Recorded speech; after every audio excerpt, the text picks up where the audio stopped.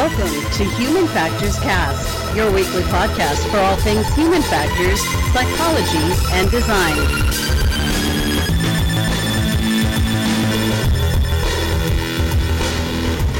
Hey everybody, welcome back to another episode of Human Factors Cast. It is episode 199. I'm your host, Nick Rome. I'm joined by Mr. Blake Arnsdorf. Absolutely. How you doing today, Nick? I've been better. My jaw is kind of killing me, but that's okay. We'll get through it. We'll make it through. Anyone who joined us on office hours or the pre-show knows why. We will make it through the show tonight. We got a great news story that we're going to be taking, a look at here. Rad-ass exoskeletons, as the article puts it, using AI to walk for you. So we're going to be looking at that. Hey, everyone. I don't know if you noticed, but at the top here, I said this was episode 199. Next week is our 200th episode. If you're listening to this, please tune in. We have some really exciting announcements. It's going to be wild, I think. We have a lot of surprises planned. We kind of went big for episode 100 and like the live show and, or not live, but we went to YouTube and it was pre-recorded and it was something. But episode 200 is going to be, a lot. There's a lot of announcements there. So if you're listening, you should probably check that out. If there's one show you listen to. In fact, if you don't want to if you can only listen to one show over the next month, listen to that one. So if this is part of your time right now, maybe, you can stop listening into this and just check out episode 200. That's okay too. It doesn't much matter, but be here for episode 200. There's some really cool stuff that I'm really excited to share with you all. Our patrons have kind of been in on some of the secrets, but even some will be a surprise to them. All right. So, Blake, I got to know what's going on with you. Man, it's been a long week, and I'm glad that we've finally made it to Thursday where we can hang on the internet and talk about podcast things or talk about human factors, UX design, all that kind of good stuff. One thing that I found really interesting and fun this week was I've talked about it a few times in my banner section now. I've been doing a lot more kind of getting back into music and production of audio and stuff like that over the past year due to COVID, being at home more. But one thing that I saw come across my LinkedIn page, I think on Monday, was I'm a big fan of Native Instruments. And for anybody who doesn't know, they're one of the bigger companies probably in the music world that makes virtual instruments as well as hardware instruments and have some of the biggest libraries out there. But they're also known for taking design into consideration when they're putting together different software packages and really putting user experience first, and that also includes accessibility design. So one thing that they have really ramped up, I think, in Complete Control 2.6 is adding more accessibility tools for blind users. So if you can imagine, if you're aware of screen readers, right? So it's pieces of software that can help somebody navigate, a browser or any kind of application by giving them an idea of what they're hovering over or anything like that. We'll translate that to audio production or sound production. And in this case, what they've done is for Complete Control, it's their bigger, virtual instrument library. And basically what you would do is you can kind of attach your keyboard and play different sounds that they offer. Well, now the Complete Control software has accessibility features that as you navigate around the screen using your screen reader, it will give you a sense of what the sound will be. And so the samples are a lot easier to find if you're, a blind user or a low vision user. So it was just a fun story, and it's one of those times where it's cool to know how many different walks of life and different industries employ human factors and good design practices to help create products that are not just made for everybody, the everyday person, but kind of facilitate people of different, accessibility needs. So it was just a fun one to kick the week off with. Yeah, I love talking about accessibility, and I think that was a great foreshadowing or potentially foreshadowing for what could be next week's episode. If our patrons are listening, or if you want to become a patron, we do let them choose the news for the show. It's chosen by them. We have one of the stories up on for next week. Our episode 200 is neuroscientists unveiling technology for the vision impaired. So things like bionic eyes, textured tablets, those types of things. It'd be a ton of fun to talk talk about that. So if our patrons are listening, is this like voter manipulation? I don't know. Anyway, the point is that would be a ton of fun to talk about on our 200th episode. So, I'll just leave that there. Maybe we just put it in our back pocket and do like a short blurb on it Maybe. if they don't like it. Yeah. Oh man, it could be a ton of fun, and it would link into what you just said there, Blake. But I gotta tell you, my week has been going. It's been something, and I have to talk about this thing, and I am purposely not saying what it is on the audio version, but this thing here, there's a product. Oh, now it all makes more sense to me. All right, there's a product that it's okay. There's an audio component that will go with this. Don't you worry, everyone. There is a product in which I purchased to relieve some pain this week, and the instructions on the box are pretty terrible. Have you ever had to look up instructions for something that were for a product that was just didn't come with the adequate explanation for what to do with it? Definitely. So I've got like my drum kit. Yeah. I don't know, that stuff reads like stereo instructions that you need two PhDs to understand. So I like default go into YouTube videos for a lot of stuff like that. But something as simple as what you showed, yeah. I would hope that the instructions were straightforward. No, they were not. So what I'm talking about is a mouth guard because I'm experiencing some jaw pain. And here's the auditory cue for you all listening on the podcast. Here. Should I keep doing this? I don't know. There we go. That's your new host. So here's the thing. No, I can't do it. Here's the thing. With this product, you can mold it to your teeth by boiling it and popping it in your mouth and having it sit there and you push it up. The instructions and on this product are nowhere to be found. They say, "Hey, you can mold it to your teeth."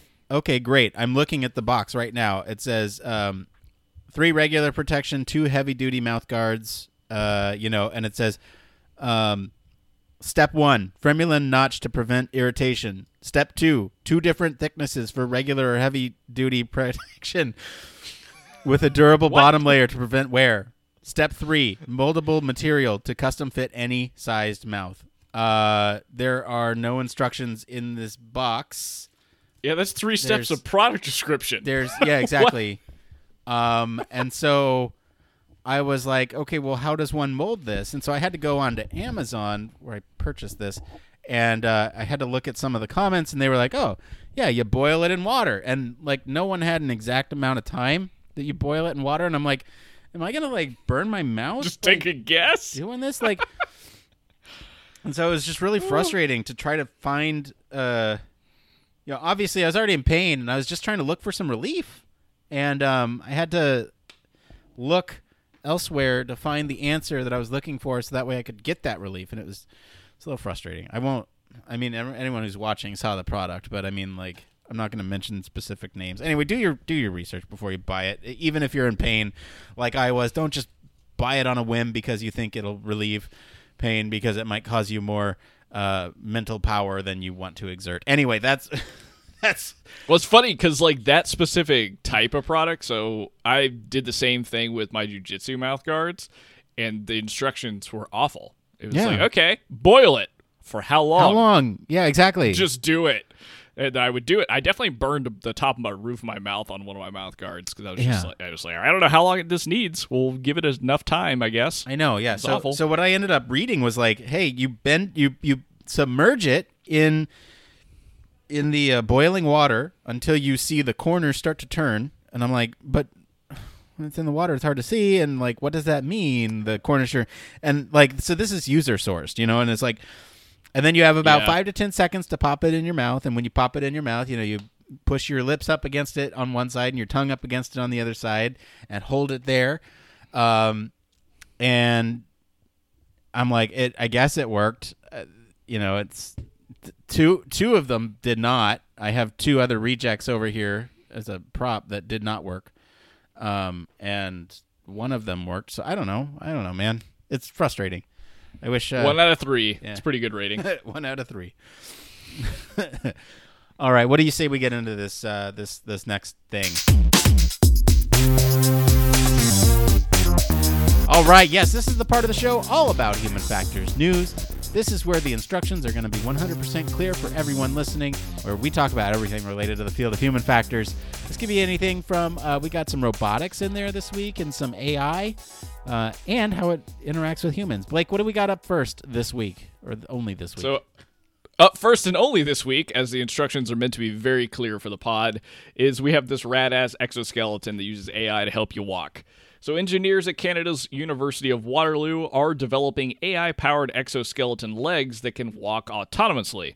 The system captures a user's surrounding using a set of cameras, and computer vision and deep learning algorithms then analyze the scene that the user is in to determine the best movements for upcoming terrain. The control approach in this model does not necessarily require human thought. So similar to autonomous cars, they can drive themselves. This company is actually designing autonomous exoskeletons that can walk for themselves.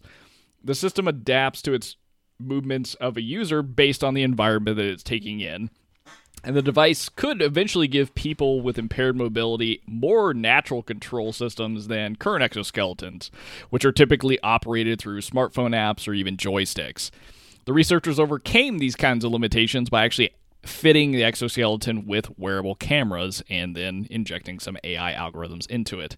So, Nick, this is interesting in a lot of ways because I think it opens my eyes to kind of current modes and methods for interacting with exoskeletons for people, but also the power of basically adding in, quote unquote, AI into a exoskeleton. Yeah, so a couple things here. My first thought when I read this article, oh, maybe not. I don't know. You can go back and watch The Office Hours for my first thought on it. This is cool. Wow, yeah, that's a good one. As I thought about it, I was thinking about, and this is from the perspective of somebody who has had minimal experience with exoskeletons. I mean, we went to ErgoX one time and it was a blast. But I don't study them, and it's not something that is in my wheelhouse. And so from that perspective, I'm just kind of laying that out there. When I read this and heard, these AI systems are propelling a user forward that's in an exoskeleton, I thought, wow, can't that be dangerous if it doesn't match the user's intent? Oh, yeah. And it makes 100% sense for somebody who has no control of their legs. But if it's augmenting someone who does have control of their legs, right? They might be able to. I don't see full control for somebody who has control of their own legs. Like that's kind of where I'm at, and I know I'm getting hung up on this, but it comes back to danger, right? So in the case where somebody is paralyzed from the waist down, this autonomous system can take over for them. Great. For somebody who does have control, I can see a lesser sense of automation taking place here where it might augment their steps. So they are still walking forward, but it maybe senses uneven terrain and shifts your leg ever so slightly to the left. So that way you don't step on that banana peel or something, as you're walking through a factory floor. Jerry left their banana peel on the floor and you don't want to slip on it. So the exoskeleton senses that and slightly sidesteps to the left to correct your stride. But even I feel like that much might hurt somebody. Anyway, we're talking about the technology and how it interacts with people, and I think this is mainly for people who are immobile, so we can focus on that. But overall very interesting, and I kind of like the comparison to the self-driving vehicle, where it kind of takes in all this data from the external environment and uses that to injects it with AI, and it basically is on its way.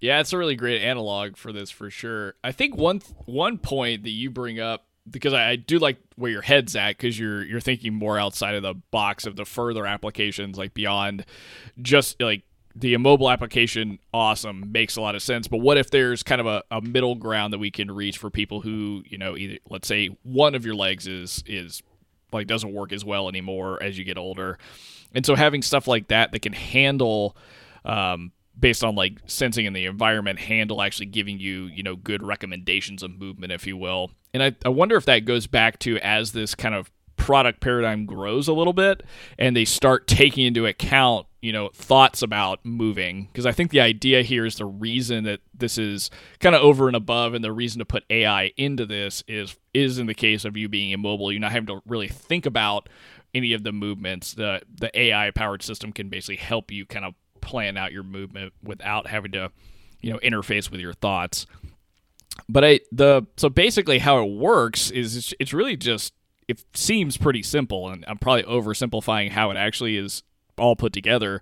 But basically by using this camera system that they attach, which I think is limited to a single camera, it's just taking in your entire environment to kind of almost map out, like from the AI's perspective anyway, through, I think, computer vision, just understanding, okay, here's all the things that are possibly in the environment.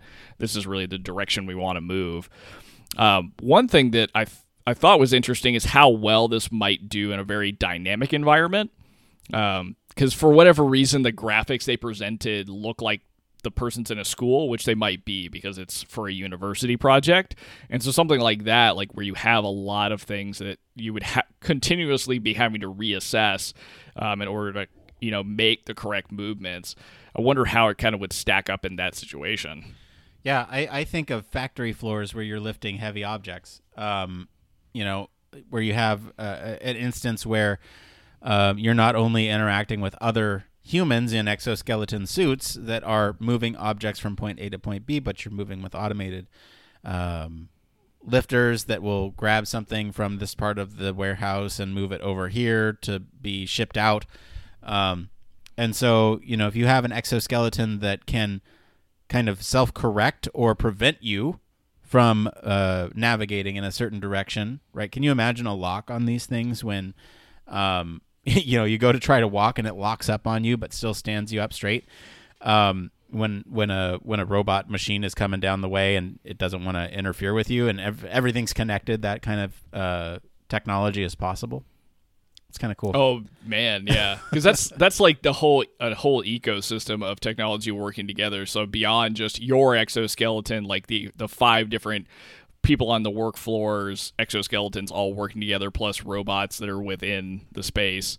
Now, one thing I think that's probably worth mentioning here is it does seem like this is pretty early on in the stages, because it is a research or a university program's research, because it does seem like mainly the focus is the AI or the AI component that's working with ingesting the video and trying to figure out, like, okay, what's all in the surrounding and is it accurate? Doesn't seem like that quite yet. The exoskeleton itself is fully functional, so that's kind of the next stage of what they're going to try and do. So taking in the environment and now mapping that to motor functions that'll eventually, I think, translate into little programs for the exoskeleton to execute depending on rough terrain, normal terrain, whatever it may be. Yeah, I'm looking at this, and they're specifically talking about like those with impaired mobility, and yeah, I'm thinking further out than that, right? Where do we go from here? Because they are, like you said, very early on in this process. I wonder what other kinds of bells and whistles we could add on to a system like this to make it even better, right? I mean, and so 2 thoughts. Let's take that one, but then also there's the other thought of, what problem does this solve, right? Well, right now, those with limited mobility, they might have exoskeleton technology that could help them, but if it's powered via a smartphone, then they'd have to take out their smartphone and navigate using that, right? Press forward until they desire to stop, and then they would hit stop, and then they would input another direction. So it's very input based. Whereas something like this, you could have like a general goal, like walk me to the store, walk me to the corner store, and it would take you from point A to point B. You'd arrive, and then that's when it would get a little interesting, because like, what do you do with the intent there? So again, I'm trying to reiterate, that's the problem that it's solving. It's solving the issue of the input, being serial and having an input at all. I don't know how you control this thing. Do you just lean forward and have it, kind of like a segue where it kind of senses that you want to go forward and Because that's what we're doing as we start to move forward. Is we're kind of falling forward, and our body moves forward to catch it. And so I'm wondering if the exoskeleton will do the same. You start to fall forward, it catches you and moves you forward. If you lean in a direction, maybe it goes that direction. I can kind of see that working.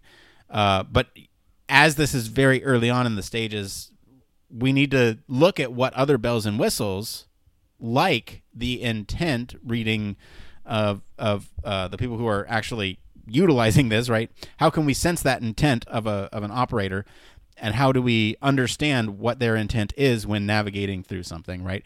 There are certain things that we can account for with the system that's in place.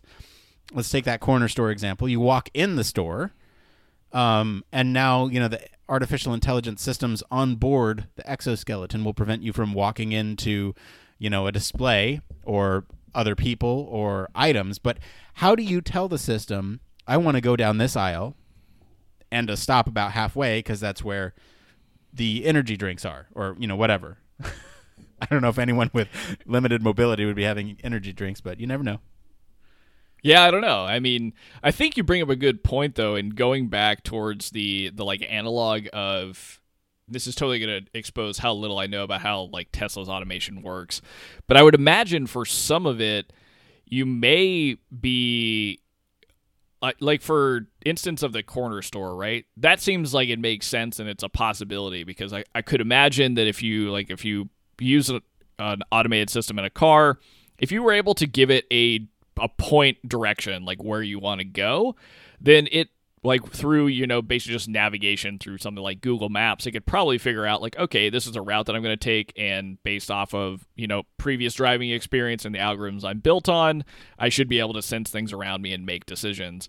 So for something like translating that here, like a corner store trip, or I'm going to class, understanding the base functions to get you from point A to point B based off of, geolocation, maybe that seems doable. Now, I think when you're getting more into some of the nuance of, okay, you've made it, so I've made it to the classroom door, now I have to go pick a chair. What do I really do from here? That I feel like there's still kind of a gap for this research project where you may still have to pull out that smartphone to do the rest of the journey. But ultimately, that's cut down a lot of kind of like cognitive work, if you will, and to some degree motor work of trying to navigate yourself an entire length or an entire kind of journey or whatever it may be. Yeah, let's talk about exactly where they're at in the process, right? So this article that we pulled was from the NextWeb, but they're actually referencing another article from IEEE, and this is called Simulation of Stand-to-Sit Biomechanics for Robotic Exoskeletons and Prosthesis with Energy Regeneration. So this is the article that they're referencing, and basically what they're testing in this study, the abstract basically says they're looking at sitting and standing movements with these lower limb kinematics, right, and sort of these ground reaction forces. So that's kind of where they're at. They're not looking at even navigation at this point. I think they're, I don't know if they linked to the wrong one or if this is an earlier study, but this is published on February 9th of this year. So fairly recently, and I don't know if there's potentially more within this study here, but from what I'm reading from the abstract, it looks like they're very, very earlier on, and this article from the NextWeb is almost speculating based on the thread of research that they're doing on this project. Right, this is from researchers.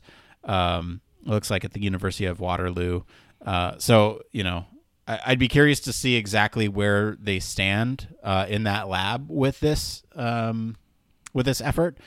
But at least the article that the NextWeb here is referencing it's very early on. Well, this is actually a little further along than I expected. I thought, based on NextWeb's kind of interpretation of either the abstract or this full article from IEEE, that they were really only focusing on basically the AI component and the computer vision interpretation. But it seems like there could be a lot more going on. So the camera aspect, yes, but maybe that is more in play with helping somebody sit or stand, or being able to detect in the environment there is a chair and now I want to sit or stand up from it. So that is a little bit more complex than I was even kind of interpreting this as. Okay, I'm looking up. I'm digging here live as we're going through this article, but yeah, there's so the most recent article was the Sit to Stand, but they had an original paper that was published in 2019, which was a finalist for a Best Paper Award at IEEE.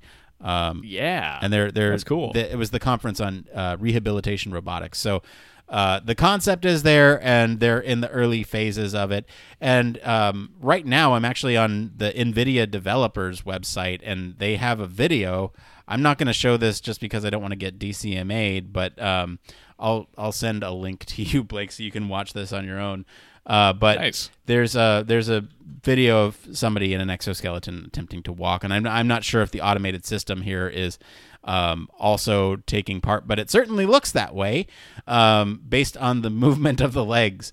But yeah, I think it is earlier on in the process, but it sounds like it's even more developed than either of us think it is.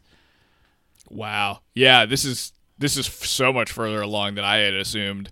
Now it's kind of hard to tell, of course, from the video without like a little bit of narration, because it does just seem like, to my naked eye, it looks like the guy is just kind of walking, and there looks like there is some like forcing going on from that, like the exoskeleton and the actuators in it.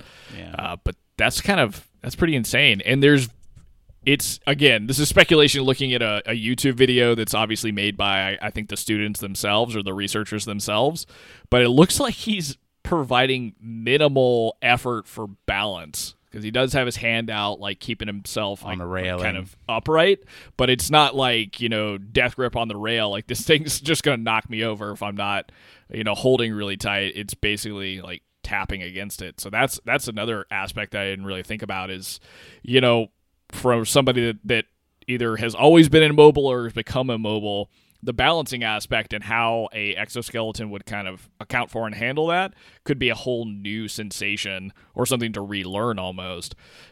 But it seems like for who I'm assuming is an able-bodied person here, it looks like they're still able to manage it, and it looks like the machinery or exoskeletons doing a lot of the work in this case.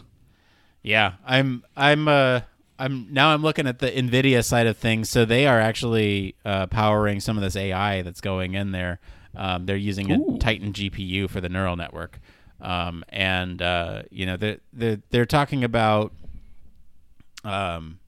control from the human operator standpoint here. Basically, they say it won't necessarily require human thought. I don't think that's necessarily true. I think, human thought can be intent in terms of the way your body is moving. That's human thought processes, controlling your body to move in a certain direction that would then tip off the AI what you want to do. But yeah, I think this story is just incredibly interesting, and one of those stories that I really wish we could talk to Chris Reed again, because he's one of those the ErgoX. Well, he's the president-elect of HFES now, but I'd love to pick his brain about these exoskeletons, because we nerded out about him at about exoskeletons at ErgoX a couple years ago. Absolutely, yeah. It would be awesome to get, because I could imagine his take with a heavy background in exoskeletons and really helping develop the foremost kind of conference around it with ErgoX. I mean, then thinking about, or from his perspective, understanding how the impact of integrating AI and different kind of deep learning algorithms into using something like this would probably be more interesting from his perspective, because he's understood kind of the status quo and what it's been like to even put any kind of smarts into any exoskeletons that have existed and what potential this really has. It's really amazing that, it's not amazing. It's cool that NVIDIA is involved in this, and I'm glad you kind of poked around a little bit and did a little extra digging while we were on stream. Yeah, it's live research, live due diligence right in the moment. All right, for everyone, just hang around for a minute. We're going to be taking a quick break, and then we'll be back to see what's going on in the Human Factors community right after this. Human Factors Cast strives to bring you the best in human factors chatter every week. We pack news, interviews, reviews, and overall fun conversations into each and every product that we put our seal of approval on. But we can't do it without you. You see, the Human Factors Cast network is 100% listener supported. All the funds that go into running this show come from the listeners. That's why we're giving back to our supporters on Patreon, now more than ever.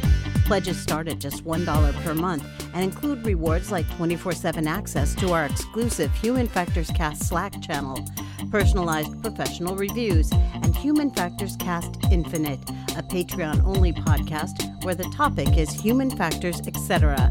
We're always updating our rewards, so stop by patreon.com/humanfactorscast to see what support level may be right for you. Thank you all, and remember, it depends. All right, and we're back. I just want to thank all of our patrons this week for selecting our topic. You just heard the Patreon commercial, and thank you to our friends over at the Next Web for our news stories this week. If you want to follow along, we do post those links to the original articles in our Slack as we find them. So, join us over there for more discussion. I'm also sourcing them on Tuesdays. We're doing Human Factors Cast office hours over on Twitch. So come join me over there. A huge thank you, as always, to our patrons. There's going to be some exciting news about our Patreon next week for episode 200, so please be there to join us for that. And especially our honorary Human Factors Cast staff, Michelle Tripp. Patrons like you keep our show running, and sincerely, thank you from the bottom of our heart for your continued support.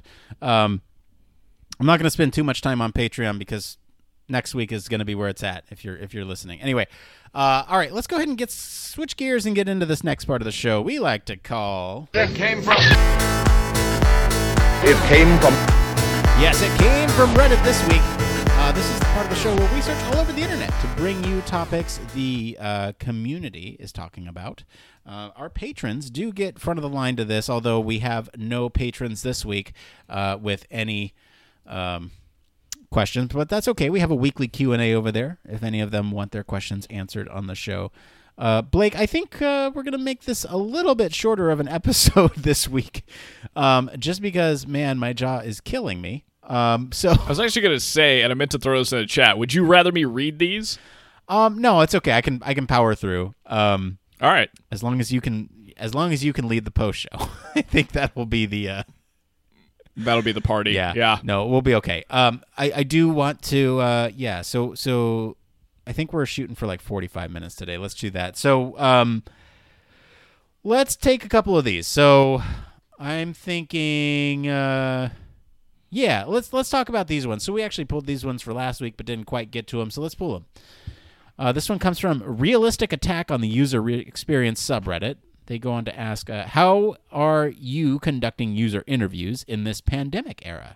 Hello, all. I'm very new to UX or human factors, whatever. And right now, I'm trying to create some side projects to hone my design thinking skills. I wanted to learn how I can go about doing user research remotely. I made use of Survey Tandem for our user surveys, but I'm wondering whether that's sufficient. Do you use Zoom to contact users and have a virtual face-to-face interview? Where do I find willing participants? Thanks in advance. Blake. It'll definitely depend, right? But I would say... you did that. So there's a lot of things out here for this. There's so many tools that exist for you to help you do this that I think there's even, web services you can pay for that can help you find participants and things like that. I would say if it's a side project, you're better off kind of using what's at your disposal versus like if you really are trying to pay for research up front to give you like a springboard. It's all going to depend on what you're doing. I think one thing that I found successful is using, mediums like Teams or whatever you have access to that's like that. I know some people have done stuff through Discord as well. But for me, it's been interesting. So I've taught a lot of people over the past, almost year and a couple of months now.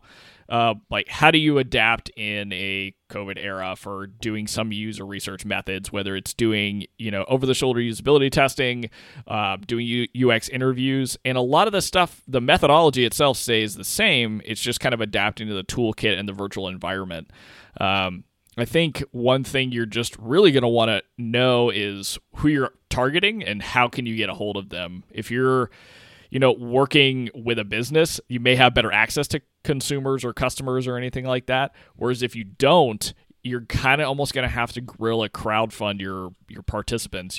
And one way that I've had success, and I've seen success with people that I work with, this is people that I work with being like students from Design Lab or personal projects that I work on, is using social media to help you kind of crowdfund or find people that would be willing to even take your survey, interview with you, interact with your prototype, whatever it may be.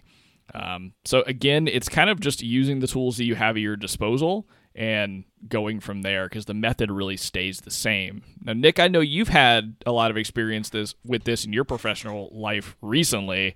How's it kind of impacted you, and what kind of workarounds have you found? Yeah, so there's a couple questions here that I want to address. There's one, how do I get users for the thing that I'm trying to research? And that's a very different question from how do I conduct the interview itself, and that's a very different question from what methods and metrics do I use in a remote environment. And I think they're all separate, but they're all related. So I'm going to tackle those three, and that's kind of how I'm seeing it, right? So there's the questions of how do I get users generally. I think the short answer is you go looking, and as a user researcher on your project, you should have a good idea of who your users are, what demographics you're looking for. If it's a broad project, I've been fortunate enough to work on very specific projects. Right now, I'm working on a website where there's only a couple users of this product, and they're only coming to this for a specific purpose, and so I've built a relationship with the people that know the people that use the website, and so I've leveraged that relationship to say, hey, we need people to do this usability study. Kind of, there's a whole political and sort of interesting game that you have to play with showing your value to the people, so that way they understand what you do, so that way they can reach out to the people that you need to do the thing that you do, to explain to the people that you have those relationships with what the people that they got you to do for the thing. You get my point here, right? It's all a symbiotic relationship. Everyone's helping everyone. So if you can say, hey, look, if you can get me users, I can get you this information. And so if you explain to them what types of people you're looking for, what you're going to do, and as long as you're transparent with everything, that's a good way to recruit. Now, if you're just doing blind recruiting, that's something that I don't really have a whole lot of experience with. Blind recruiting can be tricky.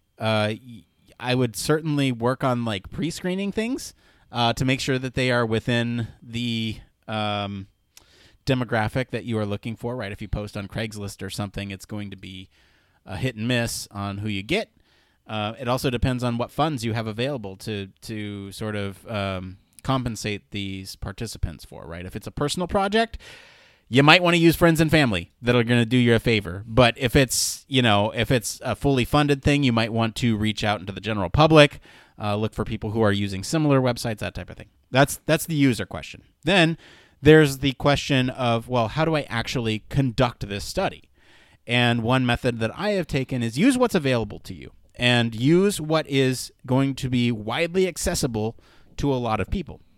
The tool that I use, we're on the Microsoft suite. So, Microsoft has a tool called Forms, but there's, and that's a survey builder, but you can do this with SurveyMonkey. You can do this with Google Forms. You can do this, with whatever tool you feel comfortable with, but you need some sort of data collection receptacle and something that you can send to them. Now, I learned a valuable lesson. You don't send this to them before the actual study. You send this to them in the moment. So how does this work? Well, you can first set up, contact them via email. And this is very long-winded, and I promise it'll be worth it for anyone who's having difficulty with this. But you contact them via email, explain who you are, explain what you're doing, explain what is going to be asked of them. I would highly recommend you record your sessions through whatever means possible. Most video conferencing softwares have the ability to record. Like I said, I'm on Microsoft. We use Teams. Teams has the ability to record. So I am recording their screen. I'm having them share their screen with me, so that way I can look over their shoulder as they're navigating through this website. And I can understand where if you're working on sensitive information, that might not necessarily be possible. But in cases where it is possible, try to do that. There are also other things you can do, but whatever you do, just make sure you're recording and make sure they're aware that you're recording. Go over the consent form verbatim with them. Make sure that they understand exactly what you're going through and trying to get. You can grab really valuable things with a screen recording. You can get time on task post hoc. You can get completion rate post hoc. You can go back and look at comments and play back specific examples of people struggling for your client that are very telling in some cases. And so in terms of what things I collect, I collect kind of the basics, right? Especially remote. I go time on task, completion rate, system usability, demographics, interview.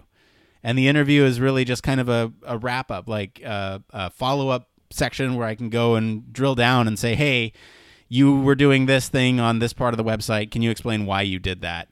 Or, what are your needs or, all that stuff. But it's kind of open-ended. And then the last part I kind of just answered, which is the methods and metrics. Those are the methods and metrics that I use.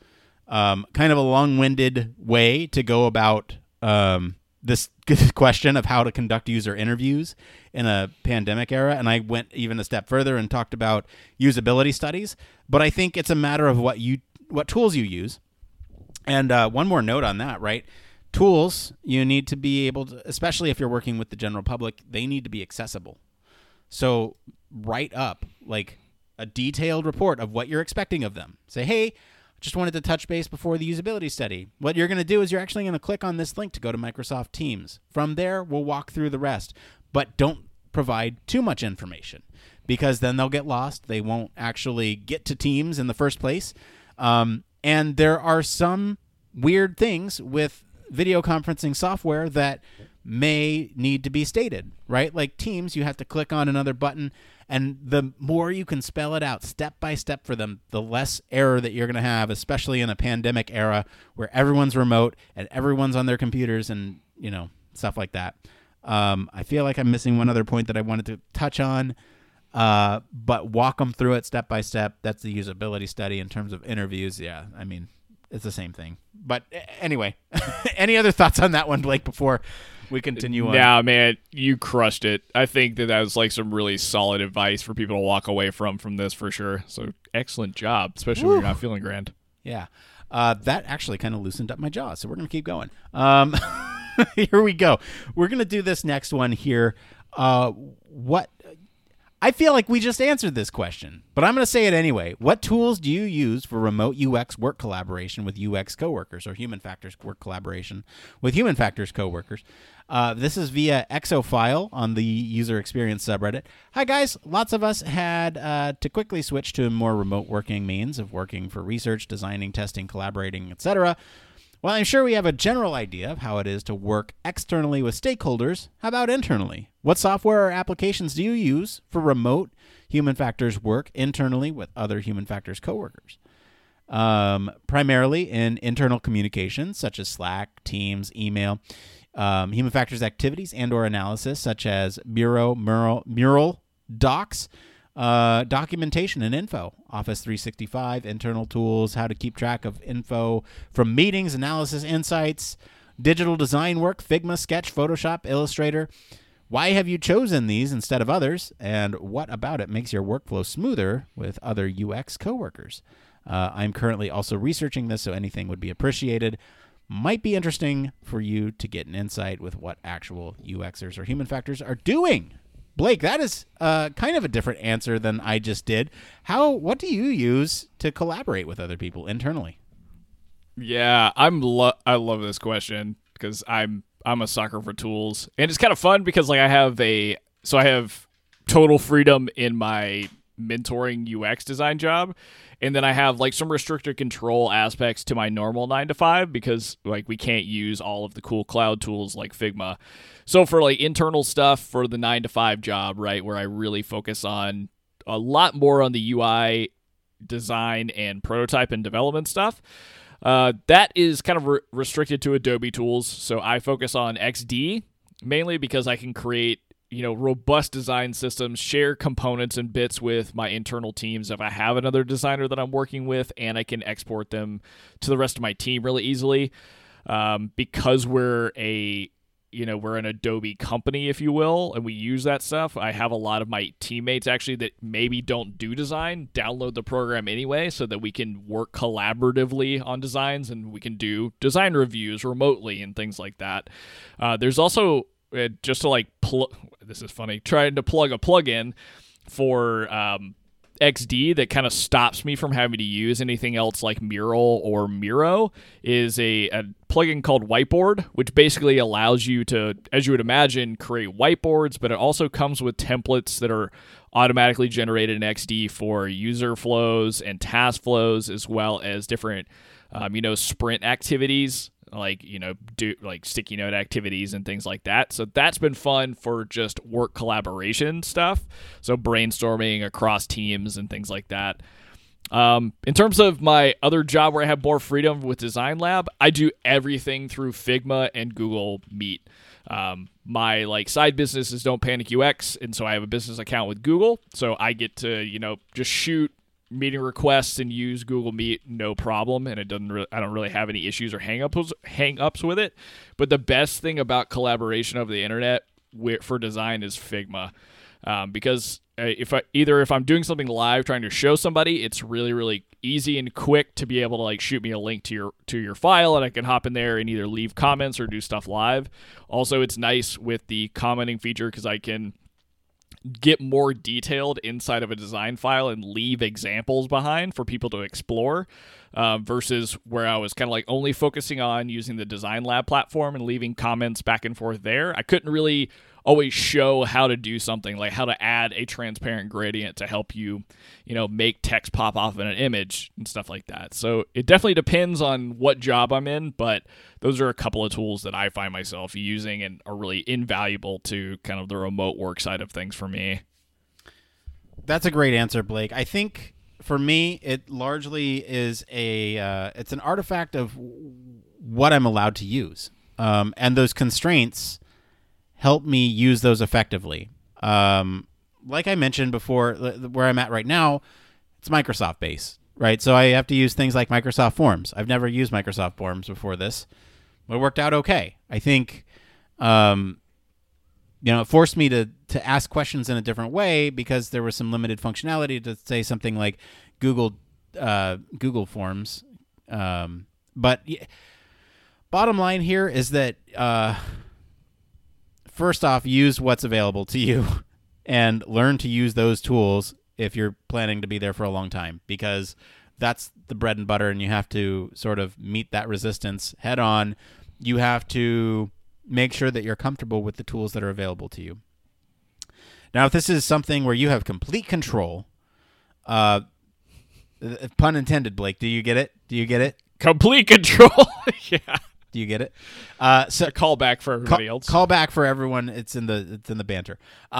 If you do have complete control over the tools that you use, and then I think use whatever you're comfortable with. And I know that's a pretty cop-out answer, but there's a lot of programs that offer free trials.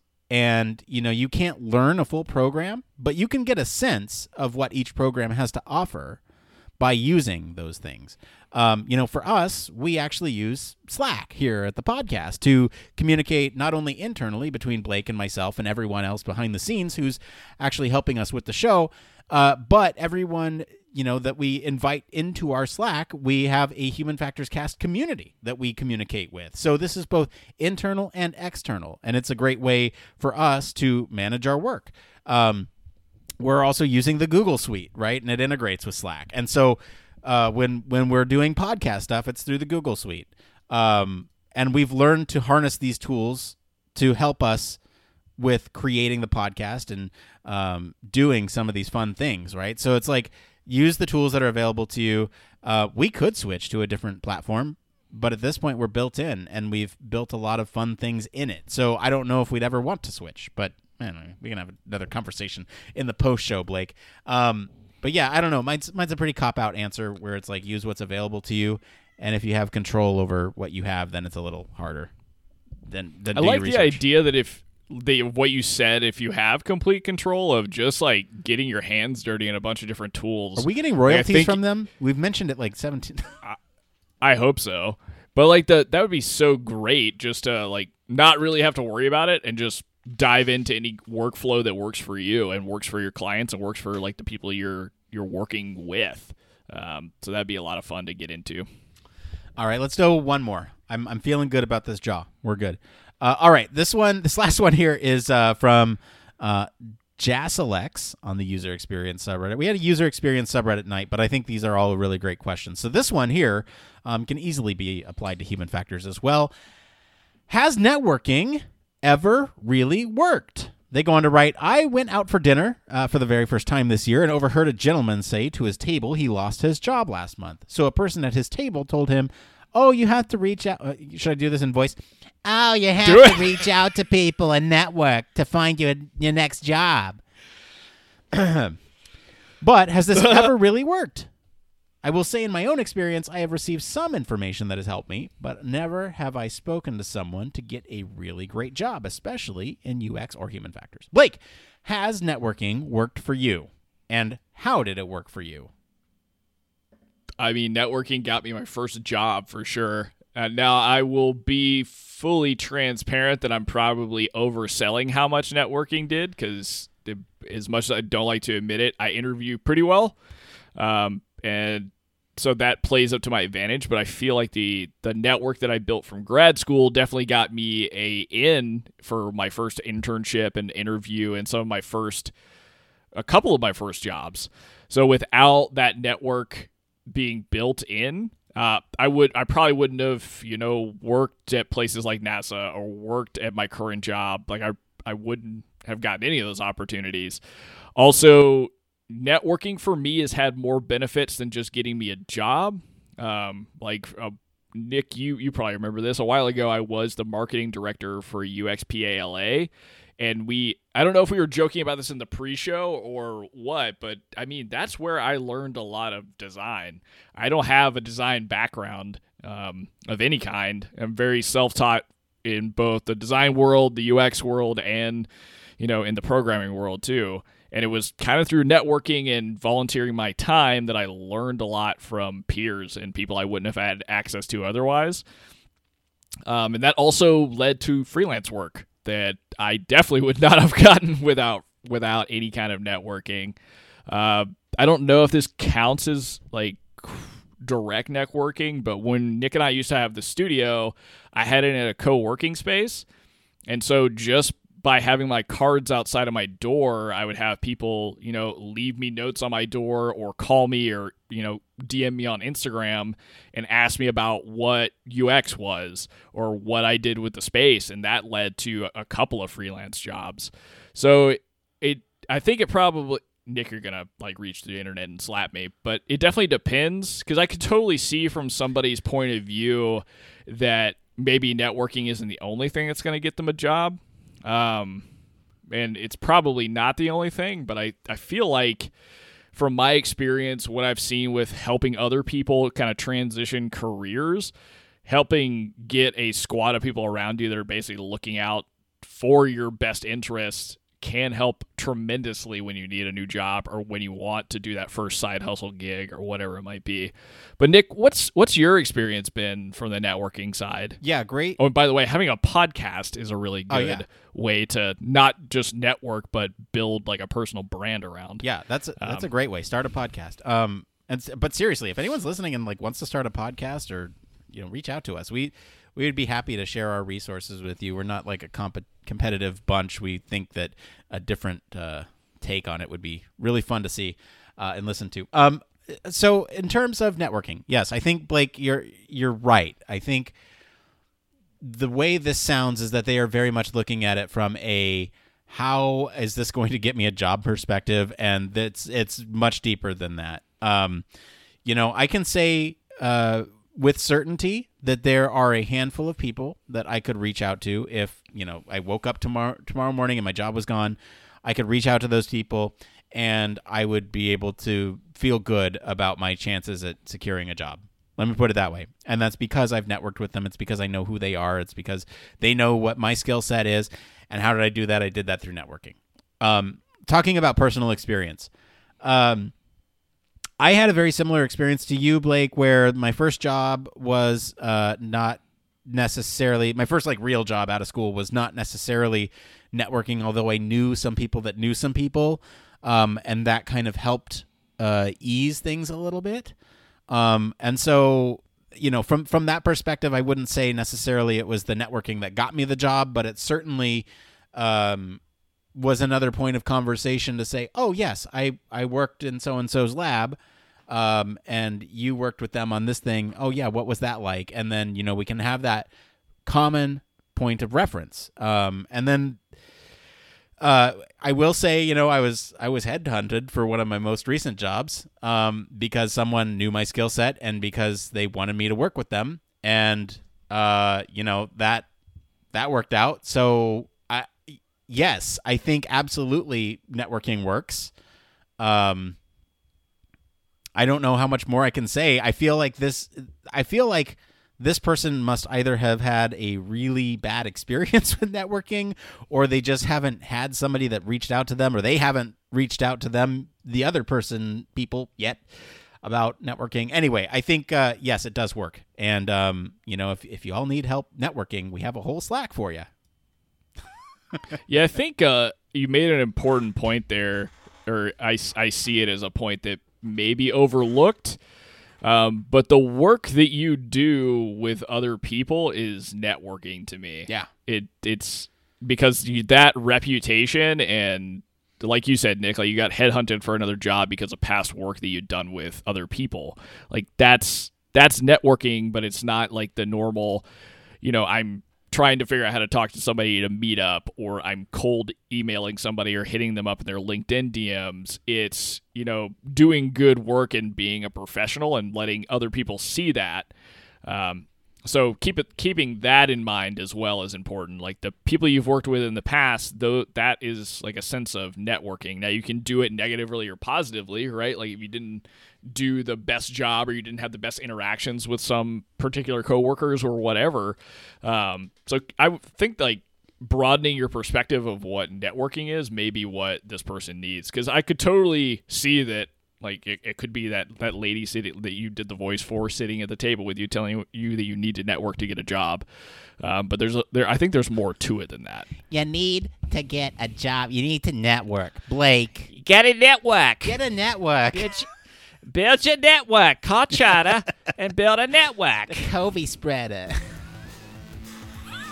All right, that's going to be it for today, everyone. Let us know what you guys think of the story this week. You can join the discussion on our Slack or follow us all over our social channels at H Factors Podcast. If you like what you hear, you want to support the show, there's a couple things you can do. One, you can leave us a review on your podcast medium of choice. That is free for you to do and really helps us out. Two, you can let a colleague know. That also really helps us out from that word of mouth. Three, if you have the financial means and want to help contribute to the show in your own way, you can consider supporting us on Patreon. We have a lot of stuff over there, and like I said, there's going to be some exciting announcements next week. As always, links to all our socials and our website can be found in the description of this episode. I want to thank Mr. Blake Arnsdorf for being on the show today. Where can our listeners go and find you if they want to talk about how they can control something completely? Oh, you guys can completely control things by hitting me up in the Human Factors Cast Slack, or you can reach out to me across social media at Don't Panic UX. As for me, I've been your host, Nick Rome. You can find me across social media at Nick_Rome, and we are both streaming on Twitch for office hours. So you can find us there. Thanks again for tuning in to Human Factors Cast. Until next time, it depends.